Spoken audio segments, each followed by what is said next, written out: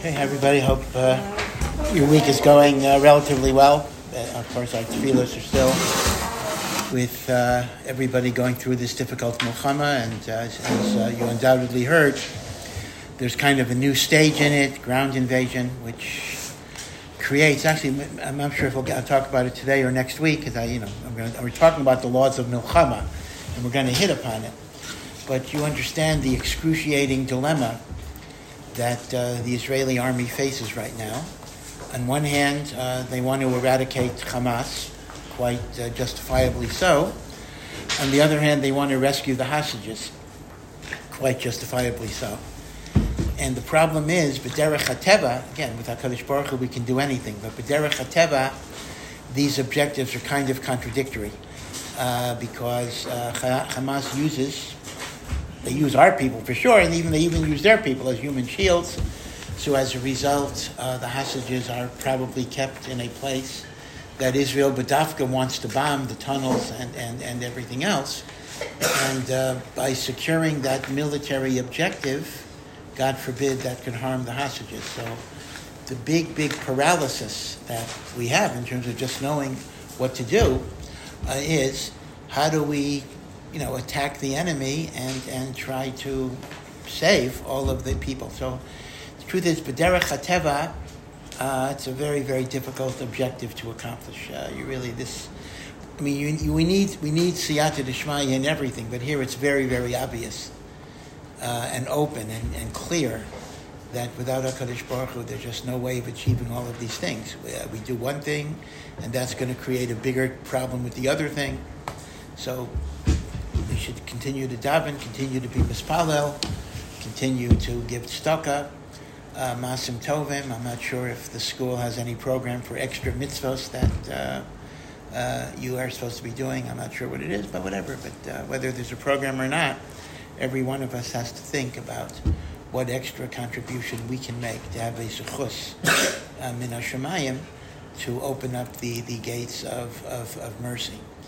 Now, we talked about last week, again, we're going to continue for a while with the laws of milchama.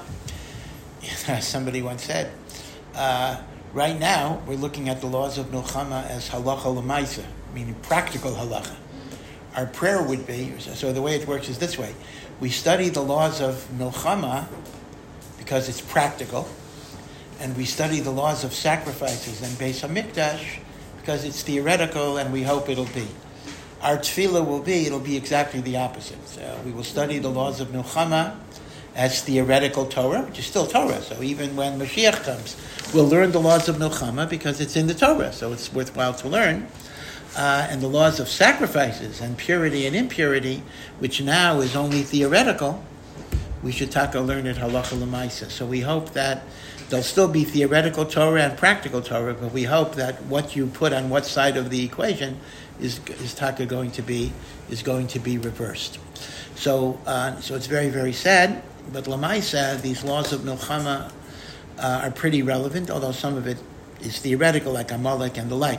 So you'll recall that we said, to review a little bit, that halacha recognizes two categories of war.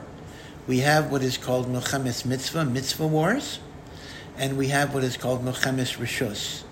Now, I'm not going to talk a lot about milchemes rishus other than to define it, just so you'll know what it is. Milchemes mitzvah, you'll remember, there are three categories of what are called mitzvah wars.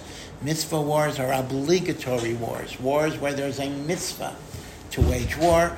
One is against the nation of Amalek, to wipe them out.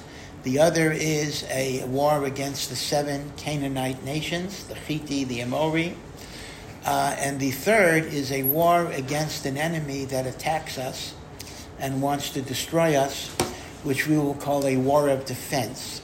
Now, the Rambam writes, of these three categories of milchemes mitzvah, two of them don't apply today. Because Amalek as a nation, now again, the spiritual poison of Amalek is still in the world, that's true. But Amalek as a nation, either we don't know who they are or they're not around anymore, because Amalek is a grandson of Esav, and that particular nation is not identifiable. The 7 nations of Canaan are indeed extinct.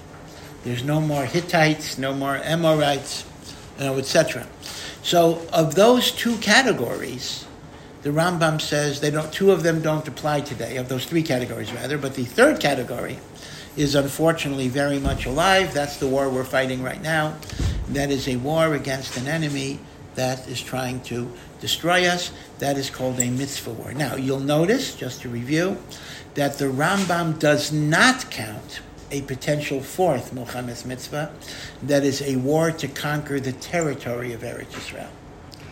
In other words, let's assume, as is the case today, there are parts of Eretz Yisrael, not just the West Bank and Gaza, but there are parts of Eretz Yisrael in Syria and in Lebanon that are within the boundaries of the land of Israel. So is there a mitzvah to aggressively conquer them? So you'll notice that the Rambam does not count a war to conquer the territory of Eretz Yisrael as a mitzvah war. Ramban, right, that's Nachmanides. Sometimes it's hard to distinguish Rambam and Ramban, so sometimes I'll use the English, right? So Nachmanides, Ramban actually says, he adds a fourth category to mitzvah war, a war to conquer the territory of Eretz Yisrael, meaning anything that is within the biblical boundaries of the land of Israel, which is larger than the state of Israel.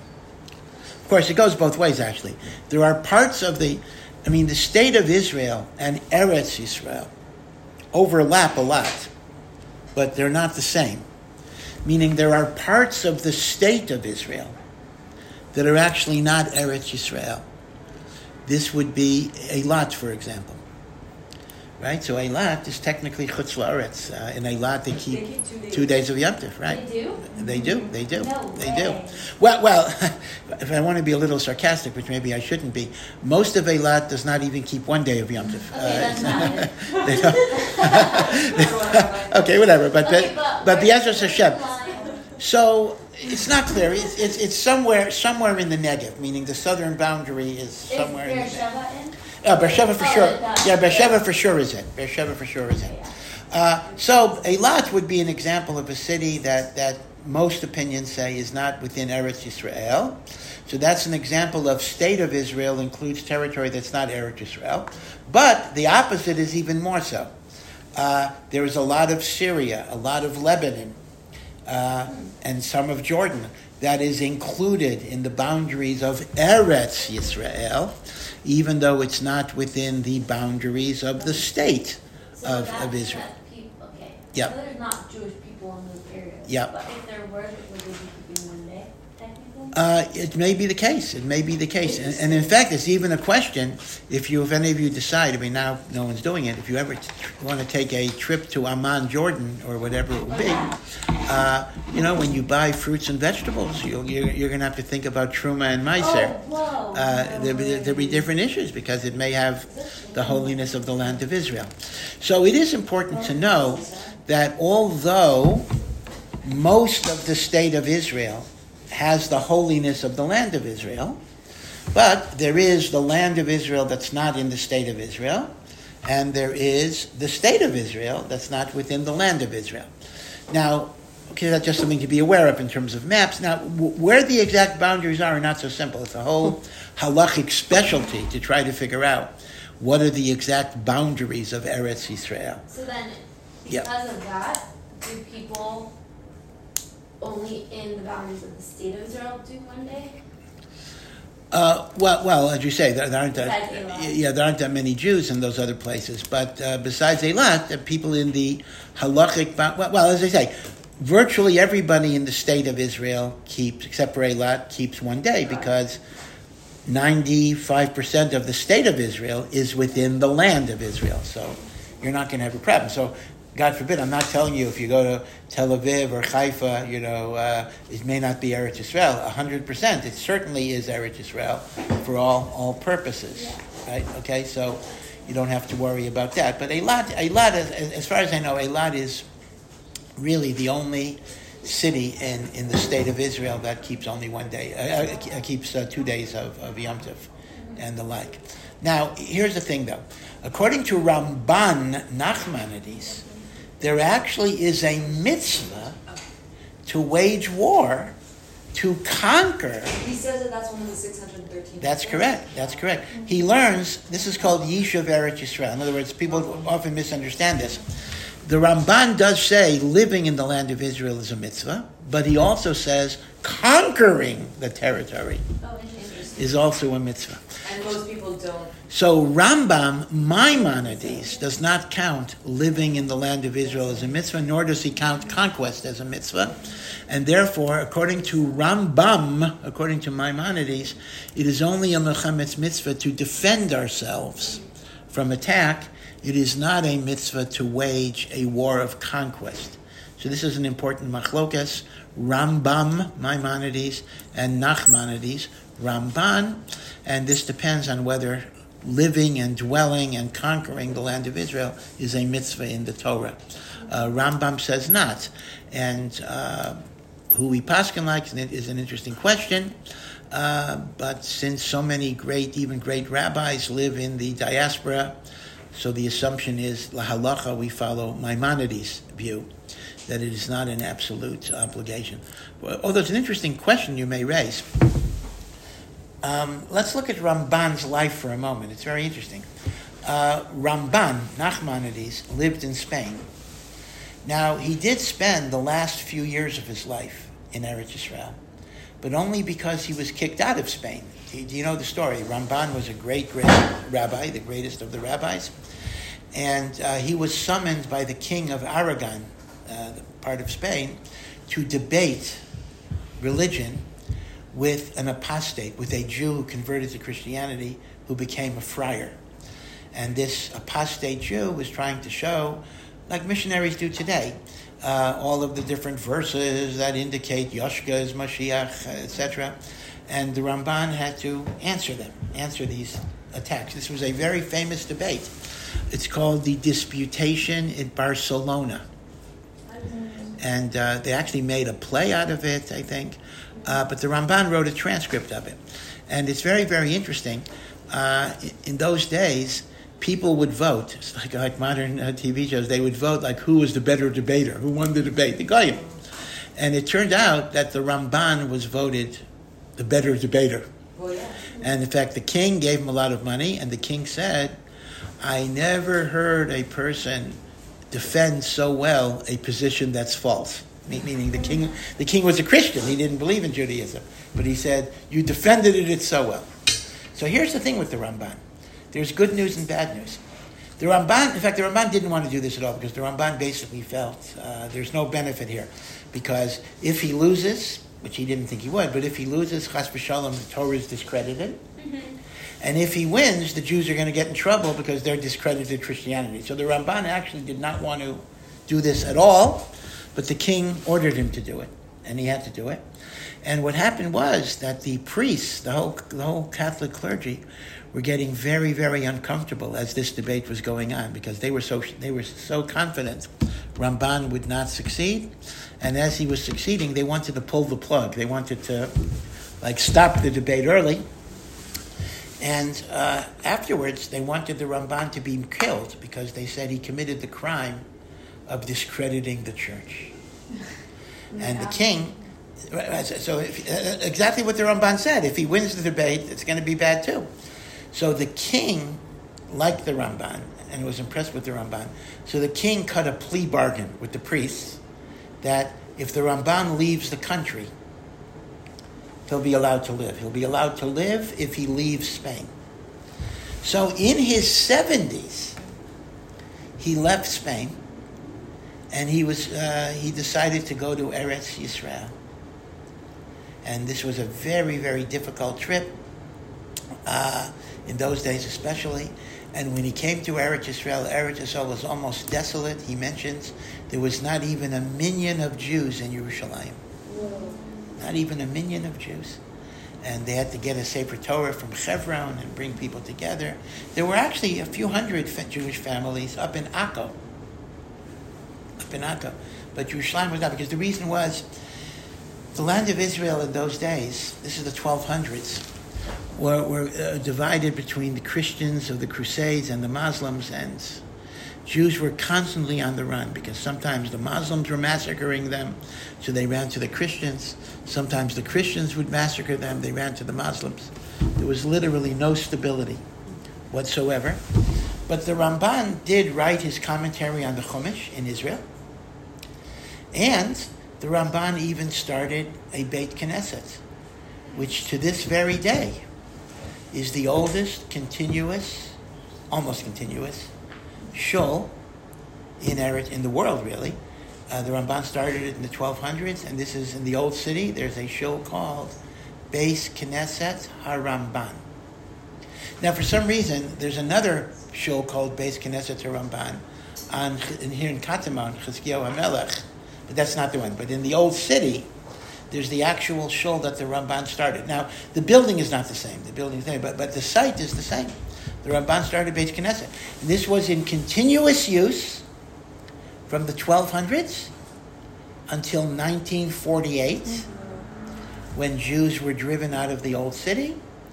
And from 1948 to 1967, it was not in use.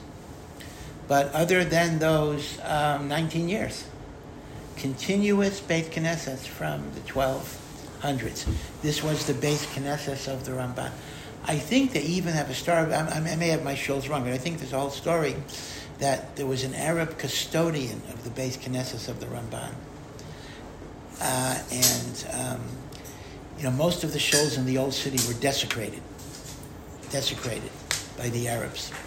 But he did not allow the Ramban synagogue to be desecrated, and he guarded it with his life, and 19 years later, he was still alive, he turned it over back to the Jewish community.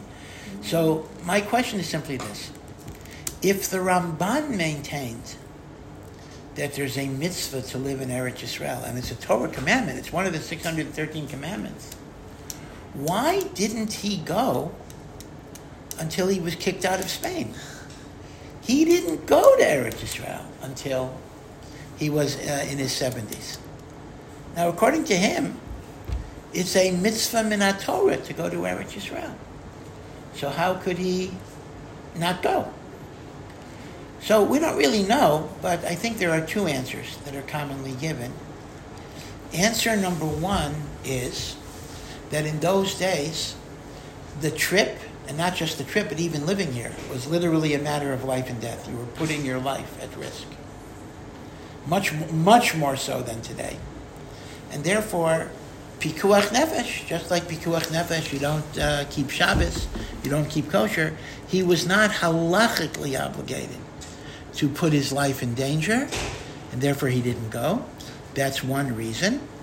Another reason is that when you're a very, very great spiritual leader that is needed by your people, so your obligation to your communities in Europe. Now, in those days, there was no email, there was no fax, there were no telephones. So if you weren't, I mean, even today, the Rebbe was asked, a little bit of a nervy question, but the Rebbe was asked, why doesn't he go to Eretz Yisrael? Right. So there's really two questions they were asked. Question one was, why doesn't he move to Eretz Yisrael? Question two is, why doesn't he visit Eretz Yisrael? He never visited Eretz Yisrael. His father, the Frierdiker Rebbe, actually visited Eretz Yisrael, but the last Rebbe did not. So, Lagabe, why didn't he move to Eretz Yisrael? So the Rebbe's answer was that since most of his Hasidim were in Chutz La'aretz, he needed to be where most of his Hasidim were. Now, let's make what's called the Kal V'chomer. If the Rebbe said that was necessary, even in a modern time when you have, email and telephone and everything else and videos, Kal V'chomer, how much more so in the time of the Ramban? If he were to separate himself from the communities, they wouldn't be able to reach him. So this was a necessity. He needed to be where the people who relied upon him were, right? So that's that. And in fact, even today, even on a smaller scale, okay, the Ramban was Gadol Hador, the Rebbe was the Rebbe, but the truth is, even individual synagogue rabbis sometimes have to make that cheshbon.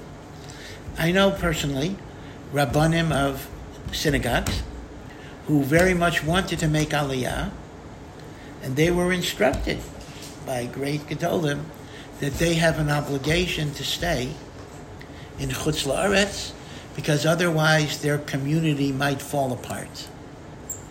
Now you got to be careful. Not every rabbi is indispensable.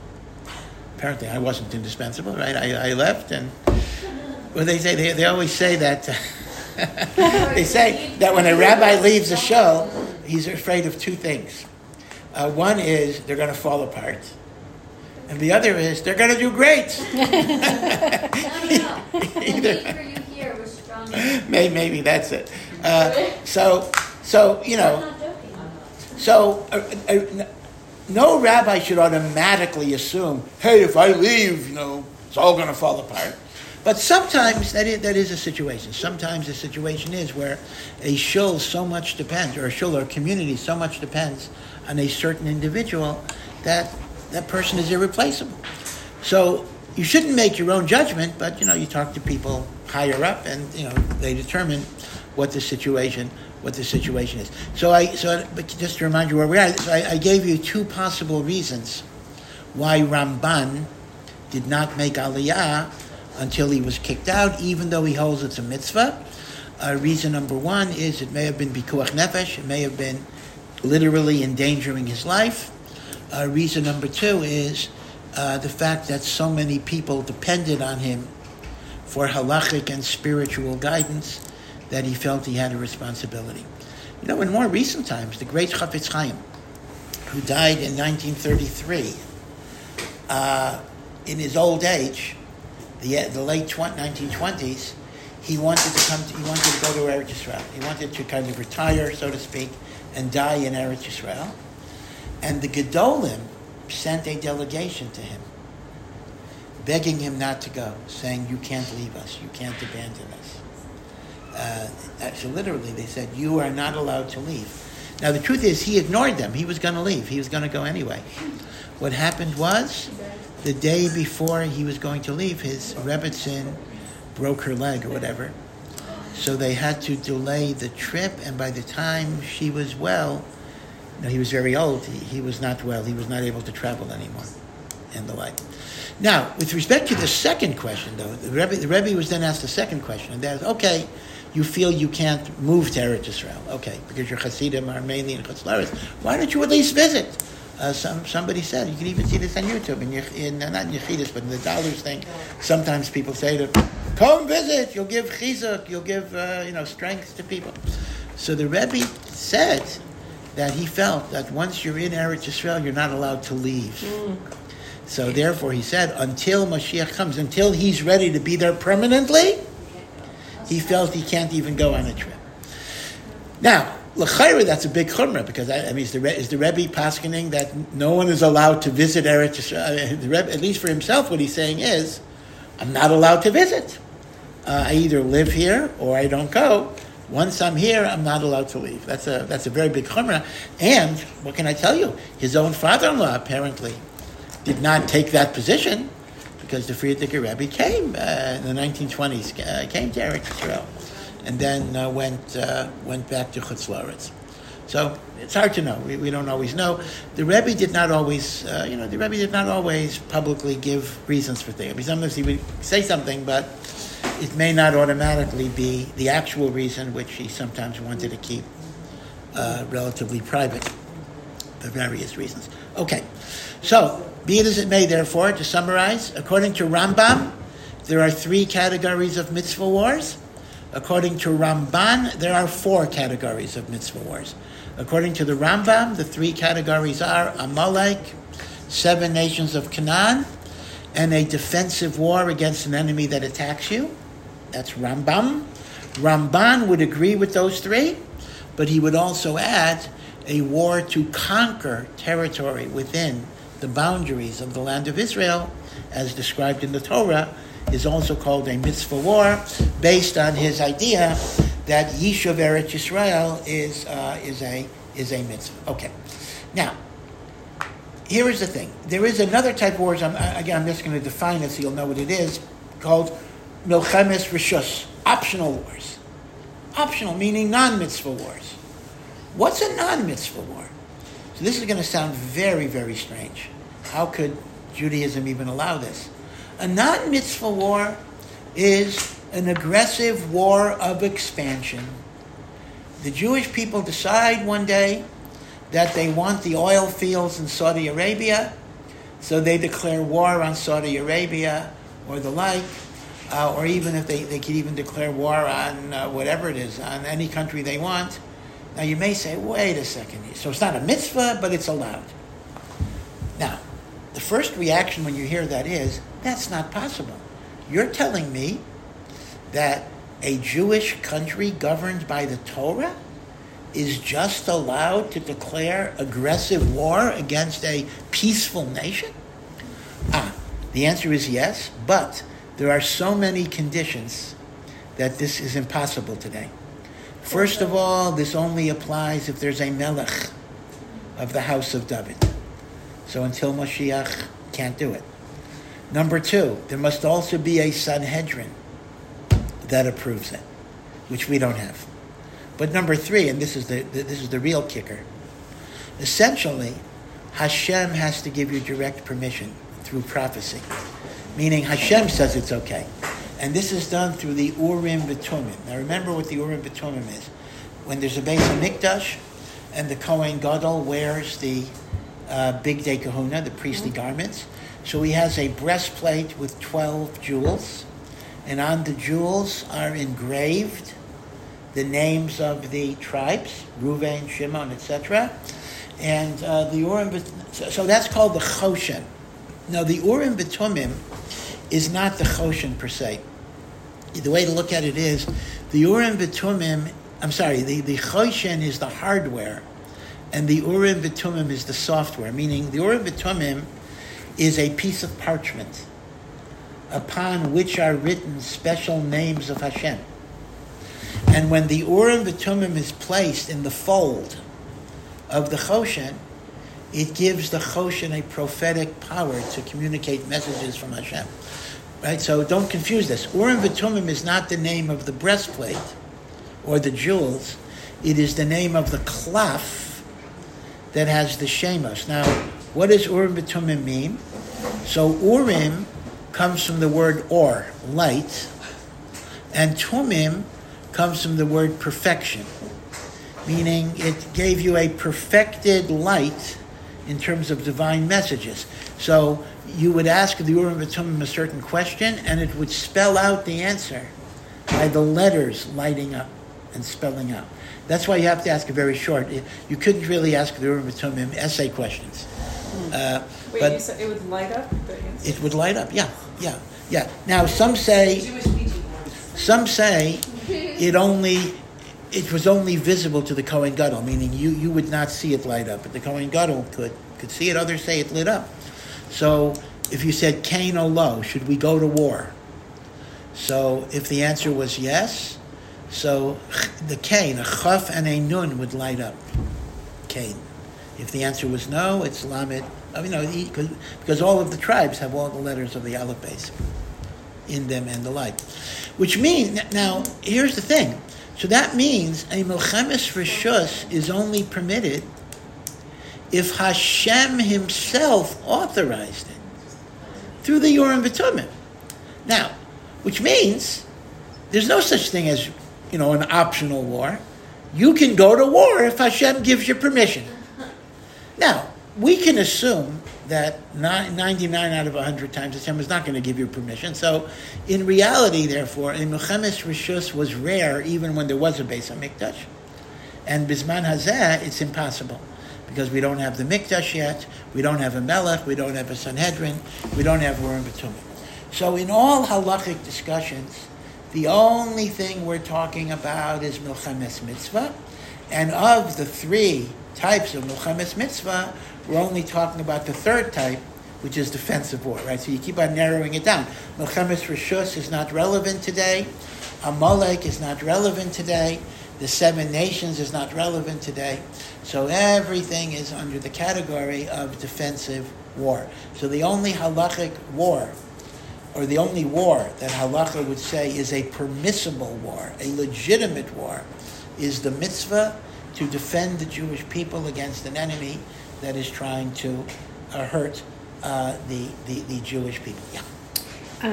Do you need all three of them, or can a leader have heard from Hashem and then they can? No, you absolutely need all. These all are three conditions: Melech, Sanhedrin, Urim, V'Tumim. Okay.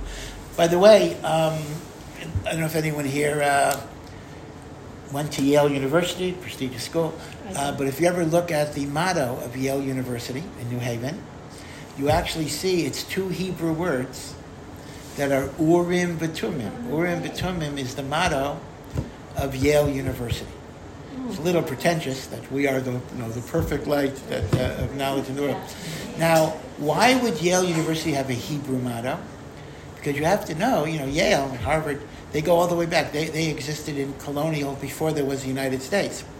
And in colonial times, an educated person was expected to know 3 classical languages in addition to English in America. And that was Greek, Latin, and Hebrew. So Thomas Jefferson knew Hebrew, for example. Intellectual people knew Hebrew. And in fact, in Harvard University, until maybe 30 or 40 years ago, the valedictorian had to give his speech in Hebrew. There was like it was like a Hebrew speech that was given. So they got rid of it. Now, not only did they get rid of Hebrew, they got rid of Latin and Greek too. So you can take a course in it, but it's no longer a required thing in any way. In fact, I heard, this may be a Baba Maisa, I don't know if it's true. I heard that when the United States broke away from England, there was such a hatred of Britain that there was some talk about not having English. We don't want English to be the language of the United States. Right, so there was some thought that maybe Hebrew should become the language of the United States. And the story goes, it was defeated by 1 vote. Now, I'll tell you an opposite. I'll tell you, 1 vote. In other words, had there been 1 more vote, Hebrew would have been the language of the United States. Now, I'll tell you another thing. When Israel was established, there were a lot of people who either didn't know Hebrew or Hebrew didn't have a lot of words for modern things. That's why Eliezer ben Yehuda had to invent words. So there was some thought that maybe Hebrew should not be the official language of Israel. German was considered French or English. English. So imagine this alternative history. You grew up your whole life, knowing Hebrew. And you come to Israel. Of course, our Svarim are in Hebrew, so we're learning. You'd have a very good time of it. But in terms of the street, you just can't pick up this English. It's so hard. How do you order a falafel in English? It would be a whole opposite type of problem.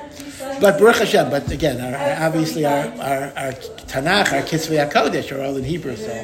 So if you would have had Hebrew in America, you'd be in a good, much easier position in terms of learning and the like.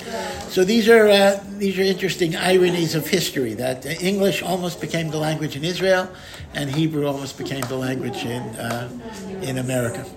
Okay. I literally can't imagine. It's hard to imagine. It's a different thing. And then you'd have all these anti-Semites, speaking Hebrew, whatever. There would be a problem for them. Yeah, right. Yeah. That's great. Yeah, I was going to ask actually, if you're saying that Harvard and all of them have this Hebrew, which I know is right, you're right, but also wasn't there a time period where they sent Jews? Yes. This was in the 1920s. This is mainly well, you're correct, but keep in mind, their infatuation with Hebrew was not because they loved Jews. I mean, they were anti-Semitic, but Hebrew was a classical language, and they knew that the Bible was written in Hebrew. So, therefore, there was something about connecting to the Bible and the like.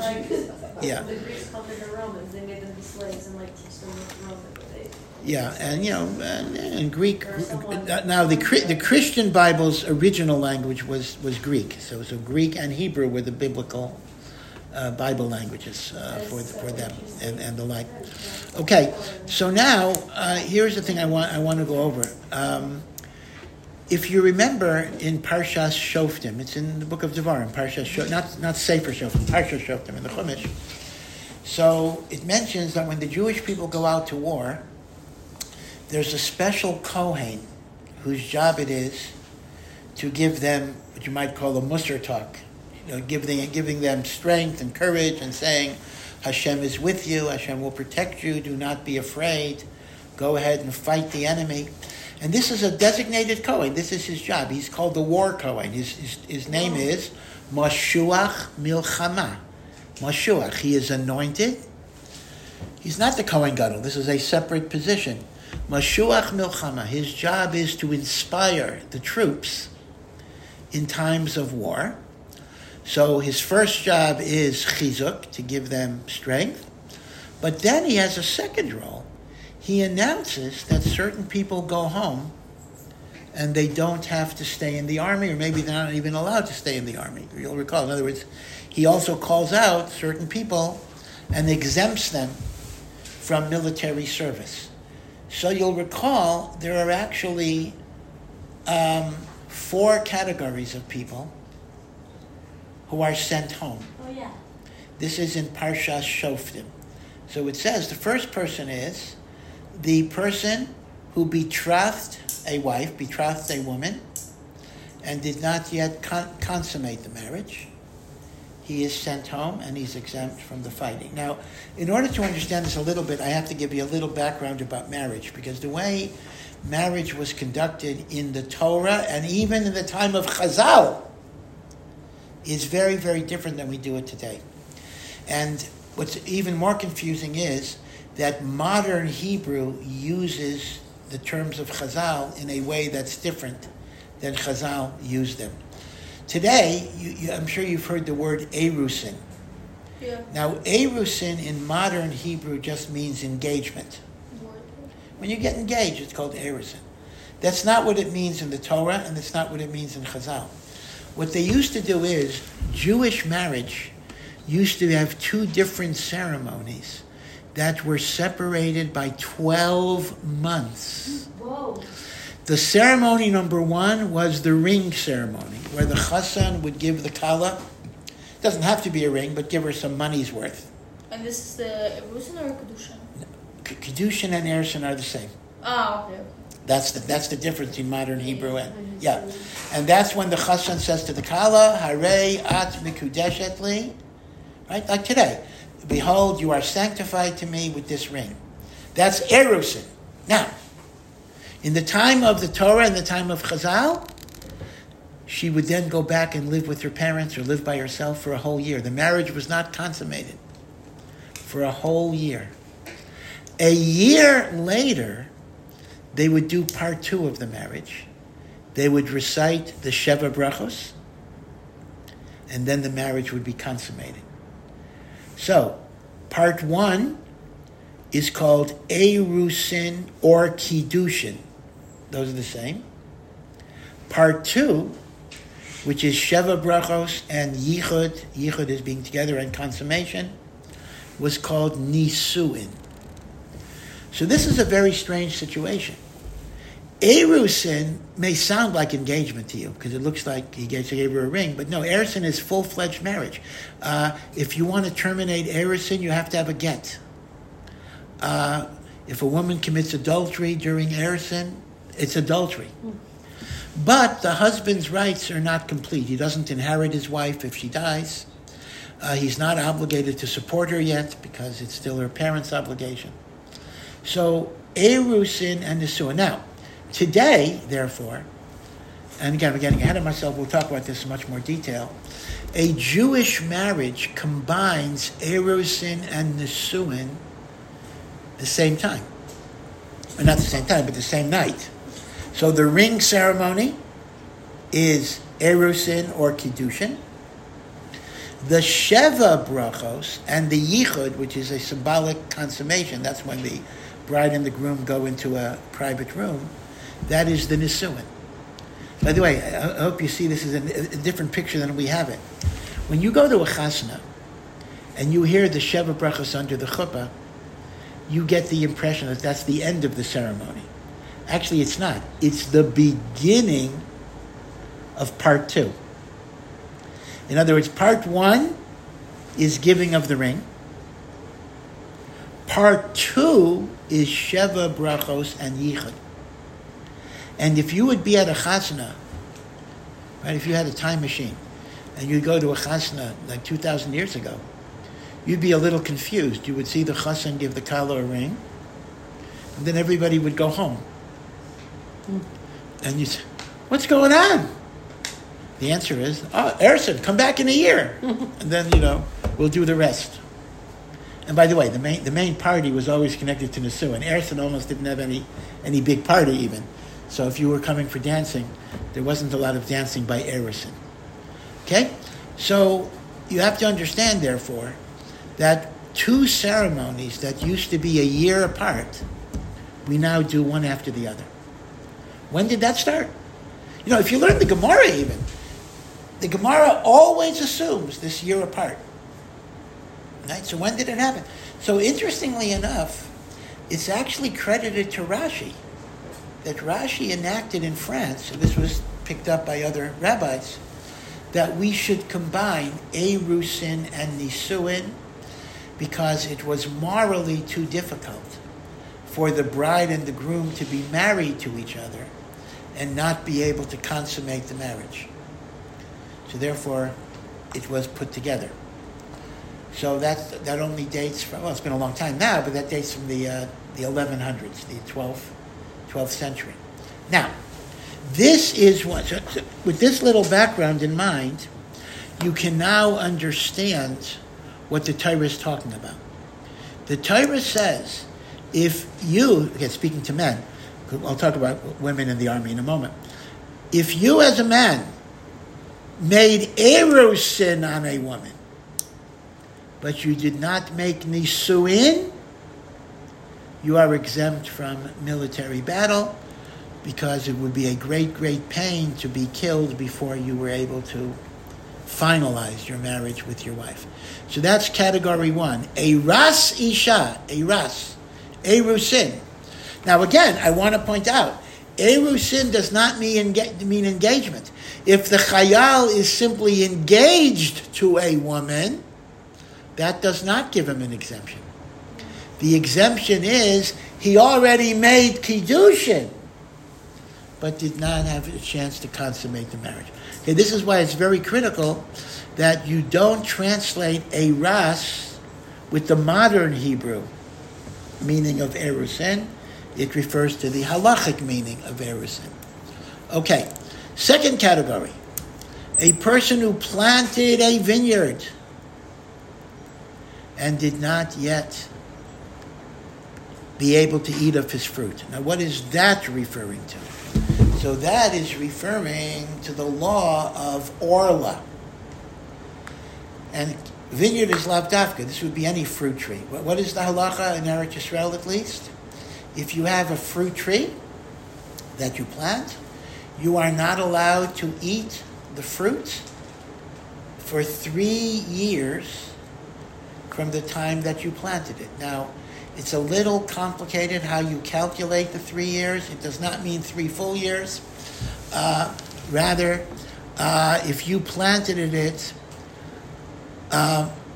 more than 45 days before Tishrei, which is 15th of Av, that counts for year 1. So it's really just 2 years and 45 days. In other words, it depends when you planted the tree. If you planted the tree after the 15th of Av, then that first year doesn't count, and you actually have to have 3 full years.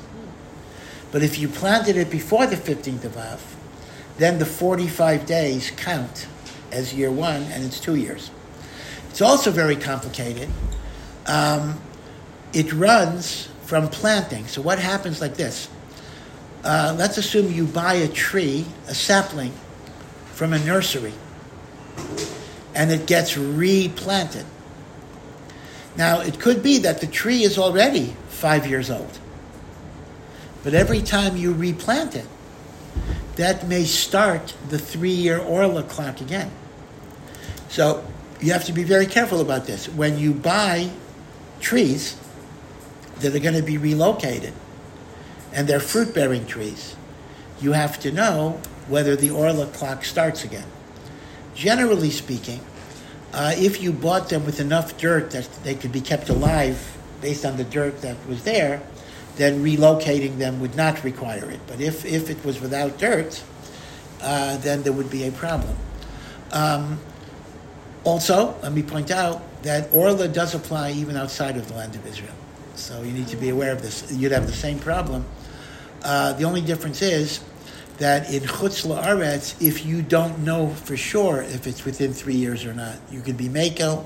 In Eretz Yisrael, you have to be strict. But if you know that it's Orla, it's even forbidden in Chutz La'aretz. So essentially, going back to the exemption, if a person had a vineyard or a fruit tree, and he was not yet able to enjoy the fruit, that's an exemption.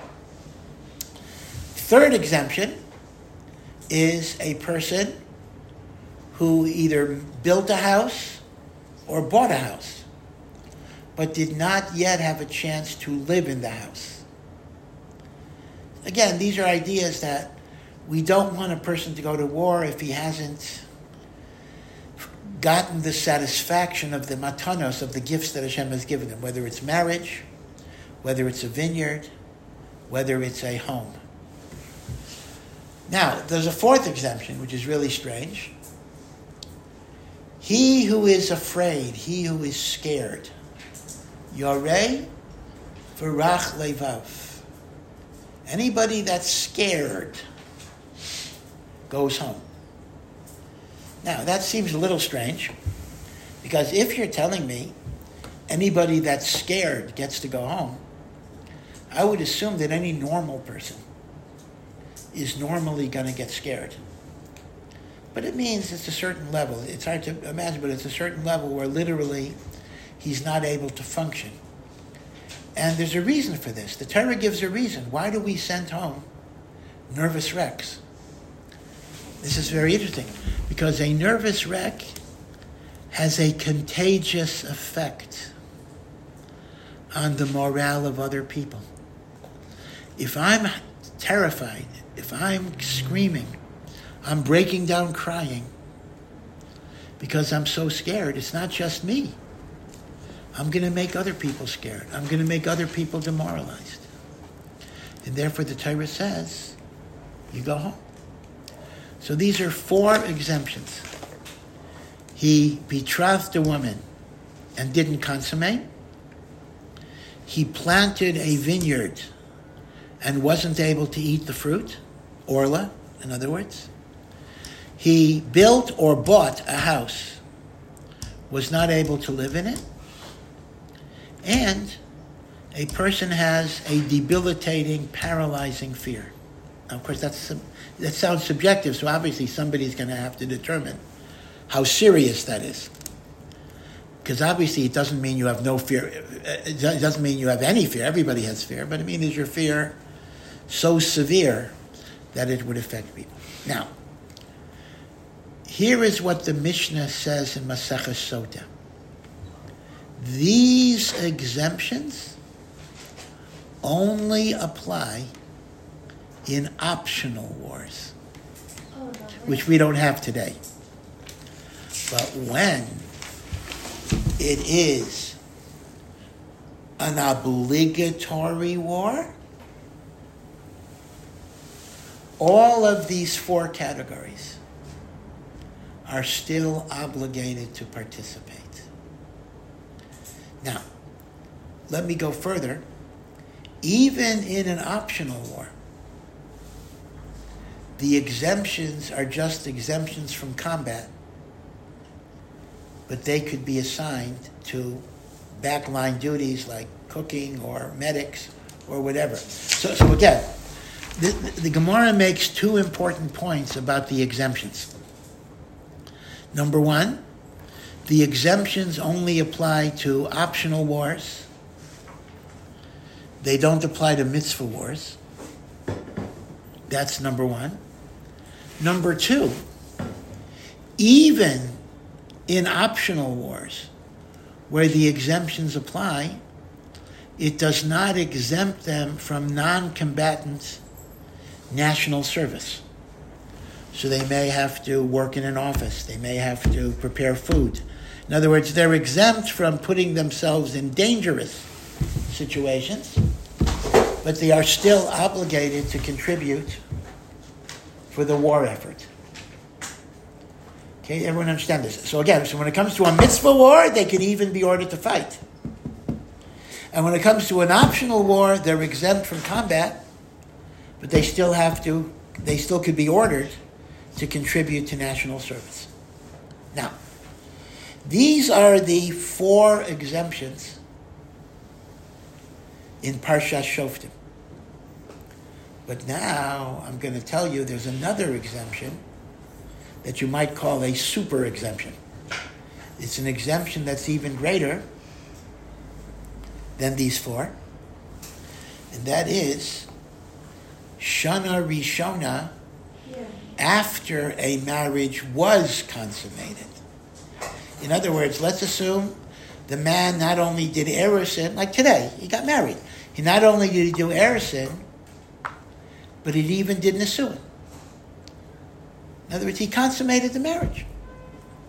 But he's within the first year of his marriage. So this is amazing. A lot of people misunderstand this. A chasan in Shana Rishona of marriage, after it was consummated, is not only exempt from optional war, but is even exempt from a mitzvah war. And not only is he exempt from combat, he's even exempt from national service if it would take him away from his wife. See, people don't realize this because in Parshat Shoftim, it actually doesn't mention that case. In Parshat Shoftim, it mentions the man that betrothed and didn't consummate. But this is different. This is the man that consummated, but he's within the year. That's not in Parshat Shoftim. That's in a different part of the Torah. That's in the next Parsha, Parshas Kiseitze. And that is even a greater exemption. So this would actually mean, consider this, this would actually mean that even in a war like today, which is milchemes mitzvah, because we have an enemy that's attacking us, a chasan in the first year of his marriage, because he's consummated today, we don't have the eris and nisuin thing, is exempt from going to that war. So you see how important this is. You see how important Shana Rishona is, the relationship of a husband and a wife, to build in that first year, is so important that there's even an exemption for milchemes mitzvah. Now, I don't know. I honestly don't know if that is the policy of the state of Israel. I'm not sure if they give a military exemption for people in the first year of marriage. Now, people volunteer, that I do know. And with a wife's permission, you're allowed to volunteer. I'm sorry, I keep on saying you. I'm talking to women, but I'm speaking it from my male chauvinist perspective. But generally speaking, it's very important that you understand that the exemption of Shana Rishona is not in Parshat Shoftim, it's in Parshat Kiseitze, and therefore the limitations that the Mishnah puts on the exemptions in Parshat Shoftim do not apply to the Shana Rishona exemption of Kiseitze. Okay. Me? Yeah. Okay, so you did mention that if she gives permission, then you can go. So it's not prohibited, it's just exempt. Is that the same thing with the other ones from Parshat Shoftim? Are they also not prohibited, just they're exempt? Yeah, except for the last one. I think the person that has this debilitating fear, even if he wants to go, we wouldn't let him because he could hurt other people. So I would differentiate between the fourth exemption and the other three. The other three would be exemptions, but I think the last one would be a prohibition, meaning if you can't get yourself together. In fact, I want to tell you, the Gemara says, and this is actually American law as well, and I think it's the law of most armies, that if a guy goes, I don't want to demean it, but if a guy kind of goes crazy out of fear in the middle of a battle, he can be killed. He can be shot. His general can shoot him. order him to be shot because he is endangering everybody. In Halacha, that is brought down, and I believe it was the practice in the American Army that literally could take him out of commission because the person is falling apart. I mean, it's a tragedy. I mean, of course, it's a tragedy that would ever happen. I mean, you're killing your own person. And I assume if you could just take him out of the way, I mean, you don't have to kill him. There may be other ways of just taking him away. But if for whatever reason you can't take him away, and he's going to go on and on and on, that's called treason. To give you another example, this is not the same situation. There was, in World War II, there were some British people who went over to the enemy. There was Tokyo Rose and Lord Hee-Haw. These are made-up names. And these were like English people who would broadcast in English to soldiers, telling them, you're not going to win. Germany is so much more powerful than you. Japan is so much more powerful than you. And this really undermines people's morale. They keep on hearing messages every day, how the enemy is going to destroy you, etc. So in a way, that's kind of a rodef. A rodef is somebody who's endangering my life, right? So a person who is hysterically afraid may not have bad intention, but he's endangering people, and therefore he'd be allowed to be killed. Yeah. Okay, two things. I'm curious what Israel nowadays does about Shana Rishona, because a lot of people just got married on bases, So I'm just curious. That's one. And the other thing is, I know that in the IDF now, when it comes to mental health, if a family member was murdered in the past from a terrorist attack, then they're not allowed to go into combat right now. Like Ellie K, his brother, is married to my friend. He's not allowed to go into combat because of that. But if it's a fallen soldier family, they're allowed to go into combat. That's interesting. Yeah, it's very interesting. That's an interesting distinction. Yeah. And again, mental health assessments are actually very, very critical in military assignments, both in terms of compassion and in terms of the military effort itself. Because if a person is either so consumed with rage or consumed with depression, they're not going to make the right decisions. Right. So those are very important decisions that the... I'm sure among those, they are also testing them other ways, but I know that those are two of the... Yeah. Well, one thing about Israel is very good at psychological profiling. In fact, even in the airports, did you ever go through this? They have these casual banter with you, and they're finding everything about your life. Like sometimes what they used to do is this: they used to, if they saw like a religious person, but they suspected maybe he's a terrorist, maybe he's an Arab, disguising himself. So they would say, "You have a nice." This non-religious woman, the security says, "Did you have any thought on the parsha of the week this week?" What parsha are we reading this Shabbat? Whatever. So they ask the question because they know they have to know this stuff because this is how they test you. Are you authentic? On my military trips, they always say, "Why are they asking me my bar mitzvah parsha?" Right. Wrong. I said it in front last year, and there was always security to getting into the Maral shul every Friday night because it's still like a functioning shul. Yeah. But there's security outside, and they ask you questions every week, and they knew it. Oh, even if they know you. Yeah, they would still ask us questions every week. That's interesting. What's this week's parsha? Who's your rabbi? They asked us. Wow. And we said the rabbi of our school. He's like, no, who's your rabbi? Are these Israelis or local security when you go? No, Czech. These are Czech security. Okay. They asked me that at the airport when I was coming from New York. Here, that even the check-in attendants were asking me, "Who's your rabbi?" Who's your rabbi? Yeah, they know. So the thing is, I don't want to digress too much. In the United States, what's called profiling is like the biggest crime in the world. You can't profile. So that's why the 85-year-old grandmother has to go through a full body search because you have to treat everybody, equally suspicious and the like. Israel does profiling all the time. Israel knows who's likely to be a terrorist, who's not likely, and they target their inquiries where there's where it makes a difference. They don't waste time on people who are not risks. But what's so psychological about it? It's not psychological profile. It's just that you're like the person, like they can learn this as well. No, but they also gauge your nervousness. That's part of the question. Meaning, it's not just the information. It's, are you taken aback? Are you they very much pay attention to body language and nervousness and how tense you are.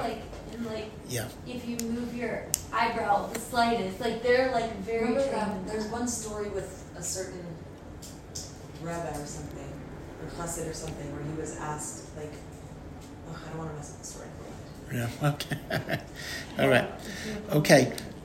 So can I ask one question? Oh, yeah, sure. Yeah. What if a man's been married for 11 months when the war starts, so he's within the year? Yeah. And then he just passes the year mark, and the war's still going on. So that's a good question. It seems logical that once his year is up, he can then be reconscripted. Meaning, it's not like, oh, you're in the year, so go back, and now you're safe forever. Yeah. Meaning, if the war is still going on, you're going to have to report after Shana Rishona. Okay? Now, let me mention 2 other categories of exemption that's very, very relevant. Women. Let's talk about women. And let's talk about what is a major, major controversy, and that is students of Torah, boys, either married or single, but not in Shana Rishona, who are studying Torah. Now, let me point out that the issue of women is less controversial today. A religious woman today is allowed to claim an exemption. I mean, some religious women don't, more modern. But in the 1950s, women and the draft was a big, big, big, big issue. Ben-Gurion took the position, he was the first prime minister of Israel, that women absolutely should be obligated to participate in the army, at least in non-combat roles, and maybe even in combat roles. The Gedolim of the time, like the Chazon Ish, they actually said that this was potentially so immoral in terms of things that could happen, that they said a woman would have to give up her life before she would submit to joining the army and the like. So since then, it was a big in the 1950s. This was a big issue. It went on for a number of years, but Lamaisa, the law in Eretz Yisrael today is that women are totally exempt. Now, there are different options. There are 3 options for a woman today. There is army.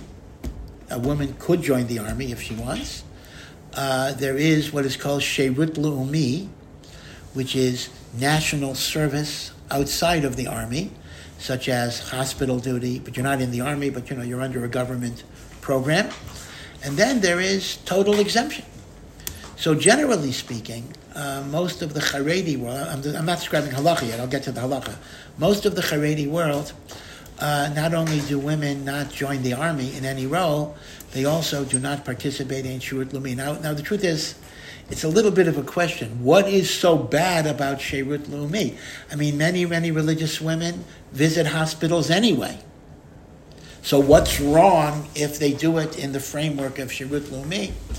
Well, I'm not sure I can totally explain it, but I can tell you that the feeling was that we don't want Benos Yisrael to be under government orders to do something. Meaning, even if you're visiting the hospital 10 hours a week anyway, but don't do it under a government program where the government has control over you and the government can tell you where to go because maybe they could switch you into the army.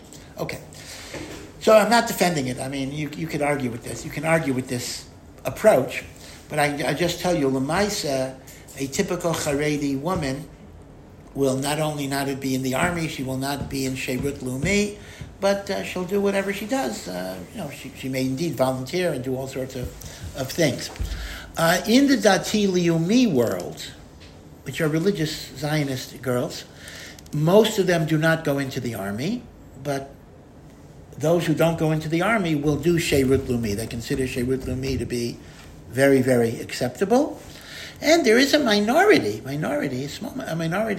Dati Leumi women who will actually join the regular army. There's even a tinier minority of Haredi women, but they're really not Haredi anymore, but they're moving in a different in a different direction. Okay, but what's the halacha, right? What is the halacha, right? Put aside the politics, put aside the accommodations. So there actually is a statement in the Mishnah that says, for a milchemes mitzvah, you pull the kala from under the chuppah. You take her from under the chuppah. That's what it says. Even the kala is schlepped from under the chuppah. Whoa. So the chayra, if you just read the text very literally, this would indicate that if it's a milchemes mitzvah, women, maybe they're exempt from combat. That might be so, but they do have to have some. In other words, to me, this is almost a definitive text for some type of Sheirut Leumi, some type of national service, because it does say in a mitzvah war, and as I say, the wars that we're fighting are mitzvah wars, women do have some obligation to participate. So a little bit of a question. All I can tell you is, in practice, however, the Gedolim have not gone in that direction, and the Gedolim have been very, very, very against, even within the Haredi world, Hasidic and Haredi world, I include Hasidim and Haredim, they've been against any type of Sheirut Leumi, even for women. So again, I'm not here to paskin for you. If any of you have to make these decisions, you can either talk to me or talk to other rabbis or teachers about it. It's something that if you're going to make aliyah, and you're not old, you're not so old to be beyond the service age, you're going to have to consider Sheirut Leumi and the like. Again, my personal feeling is, to me, I don't see what is so bad about Sheirut Leumi, but I can tell you, many people do think it's an improper thing to do. Okay. Now, the second thing I want to talk about is the exemption for people who are learning Torah. And this makes a difference if they're married or single, if they're not in Shana Rishona. Now, here, let me give you a little history, because it's good to know the facts on the ground before we get to the halacha. When Ben Gurion is, like him or hate him, Ben Gurion is an extremely important person in the history of the state of Israel. He was the George Washington of Israel, more or less. He was the first prime minister. He was the guy that read the Declaration of Independence in 1948, right? So he's the guy. Now, Ben Gurion, although he was European, his real name was Green. His name was David Green. And Ben Gurion is son of a lion. He took on these Hebrew names. Ben Gurion was very unreligious, maybe anti-religious in some ways, but Ben Gurion had to negotiate with religious parties in order to establish a government in 1948. And the religious parties were making certain demands that in order, we will only form a government if you agree to certain things. And Ben Gurion agreed to certain things, among which he agreed that with respect to public transportation, he adopted what was called a status quo agreement. What does status quo mean? Meaning, any community in Israel that did not have bus service on Shabbos prior to 1948 would not be allowed to have bus service on Shabbos. That's called status quo. Any community that did have bus service prior to 1948 would be allowed to continue. Now, this explains why Yerushalayim does not have buses on Shabbos. Even Tel Aviv did not, although things changed very recently, have buses on Shabbos. But Haifa, which is even a more secular city than Tel Aviv, does have buses on Shabbos because they had buses prior to 1948. This is called the famous status quo agreement. Now, I understand that just last year, Tel Aviv authorized public transportation on Shabbos. So I'm not sure if it went through or not, but they were going to allow buses on Shabbos. Okay. So that's called the status quo agreement. The other thing Ben Gurion agreed to was that anybody that was a full-time yeshiva student would be exempt from the draft in the army.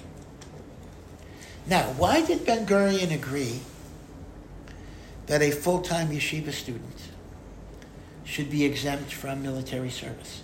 Why would he agree to that? The answer is very simple. In 1948, there were only around 400 or less full-time yeshiva students in the land of Israel. Ben-Gurion believed that this was a vanishing breed. Remember, his whole hashkafa was that Torah Judaism was not going to survive the Holocaust. He said, hey, there's a small group of crazy fanatics here.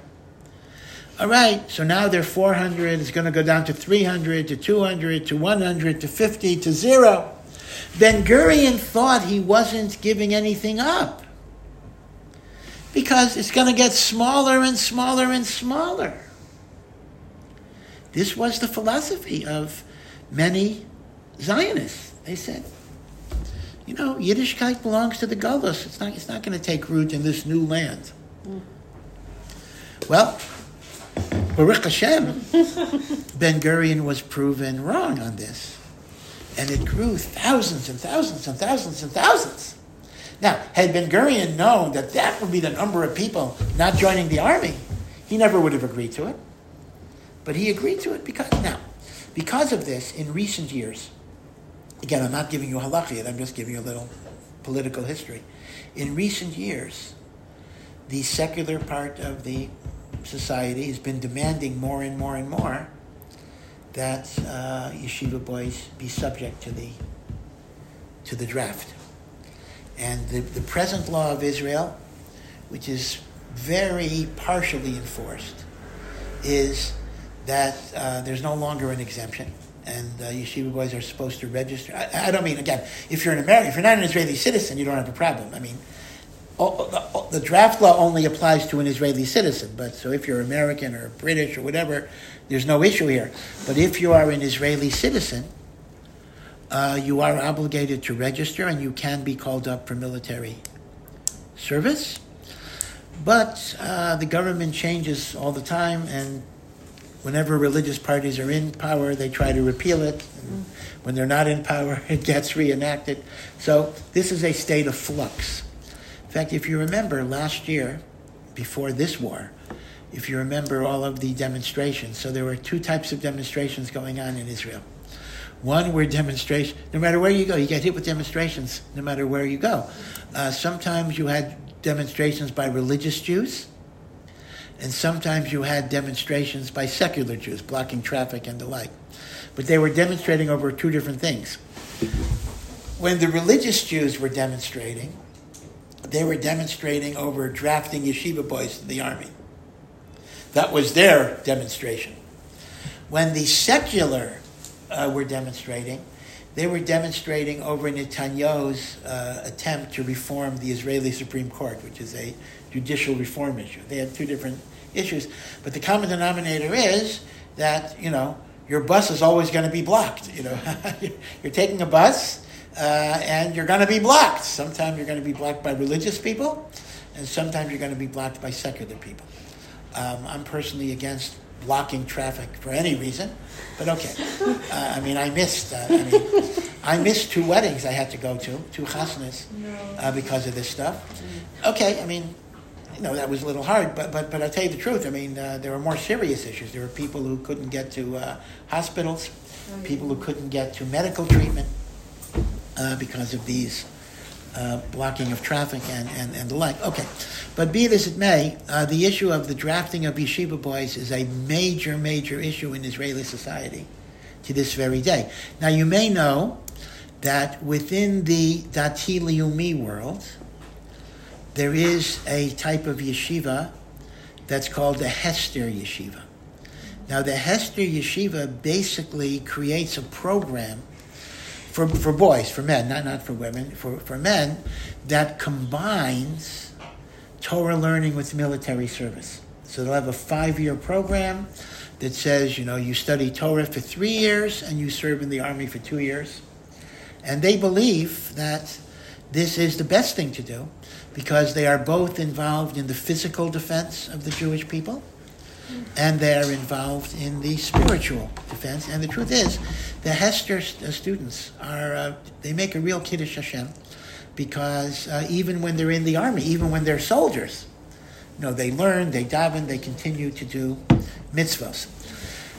In most of the Haredi world, the basic idea is that people don't go to the army, but again, even with the Haredi world, there are exceptions.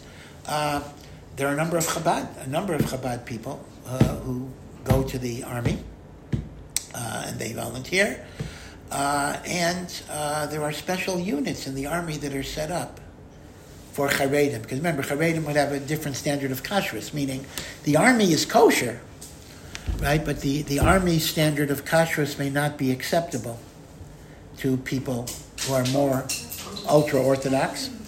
So the army set up special units to accommodate Charedim, Nachal Charedi and the like.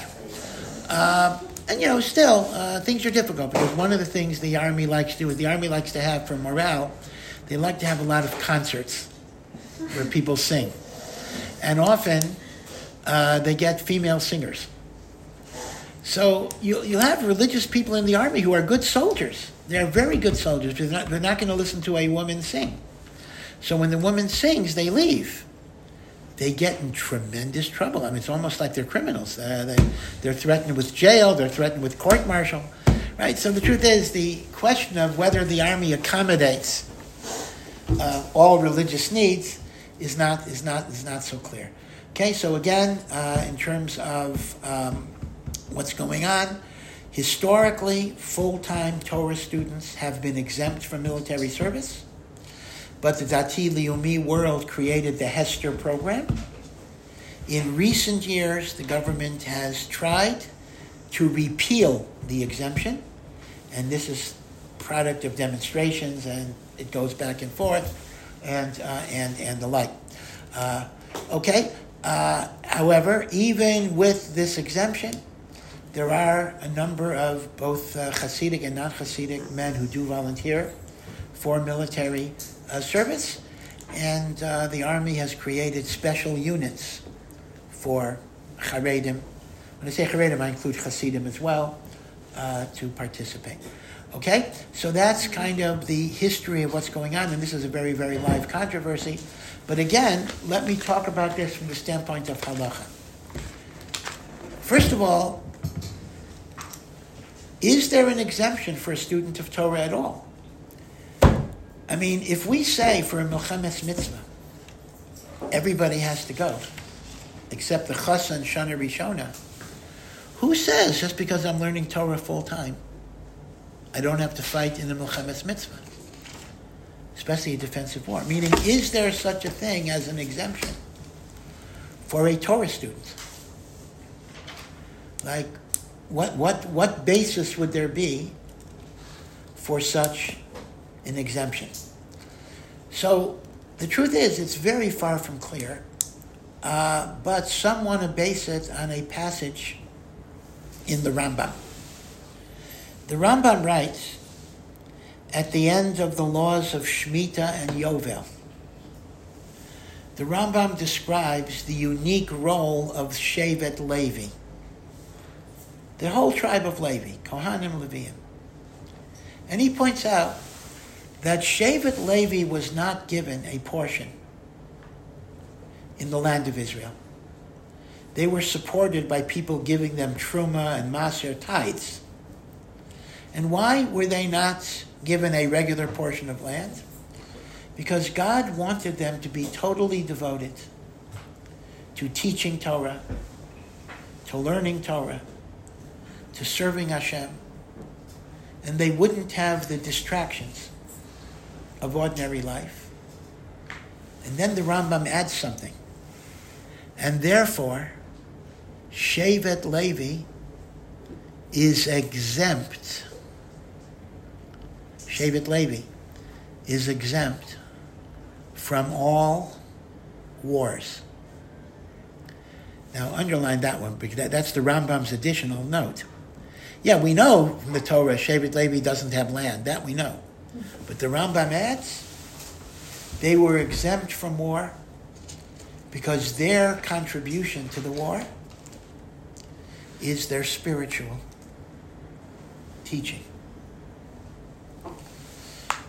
So, the Rambam then goes on and says that Shevet Levi is Lav Dafka. It's not only the tribe of Levi, but anyone who dedicates himself to serve Hashem, to learn Torah and teach Torah, is given the status of Shevet Levi.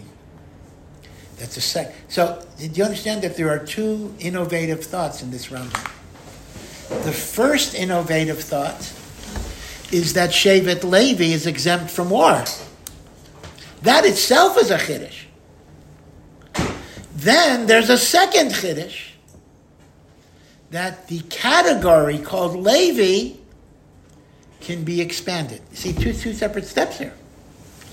Based on that Rambam, some have tried to construct the idea that a full-time student of Torah could qualify as a Shevet Levi person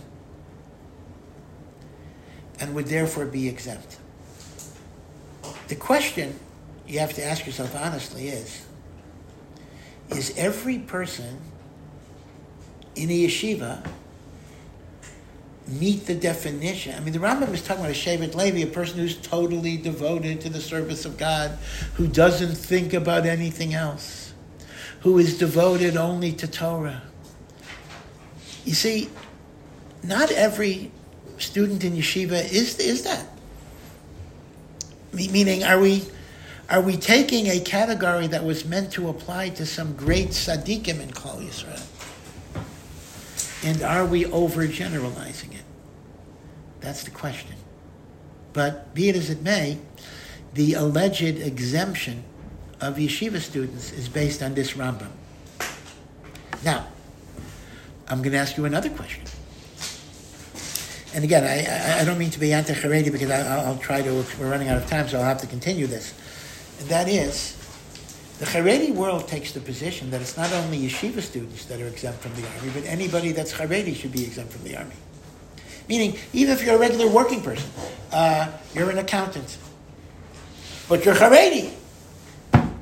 Now, where do you get that from? Meaning, the guy that's spending his whole time learning Torah, at least you can extrapolate that in the Rambam's category of Levi. But that certainly doesn't apply to everybody who's Haredi or Hasidic. So, again, I hate to leave you on a negative note. We'll talk about this because I'm bringing this up as questions. Please understand, I am not bringing this up as attack. How can I attack? I mean, I'm a Haredi myself. But I bring it up as questions to think about because so many things are politicized and no one ever discusses the actual sources for things. So I want you to be at least educated in terms of sources. And that is, the exemption of yeshiva students is based on the Rambam's equation to Shevet Levi. My two questions are, is every yeshiva student a righteous person of the level of Shevet Levi? And number two, how do you explain the exemption for religious people who are not full-time students of Torah? Right, those are two separate questions. Okay, so we'll continue to discuss this again. I mean, I hope by next week there'll be no war, but if God forbid we still have Milchama, so this is still Nogea L'Maisa, and we'll continue to talk about it. So again, you have a good week, a safe week, and may Hashem have Rachamim on Am Yisrael.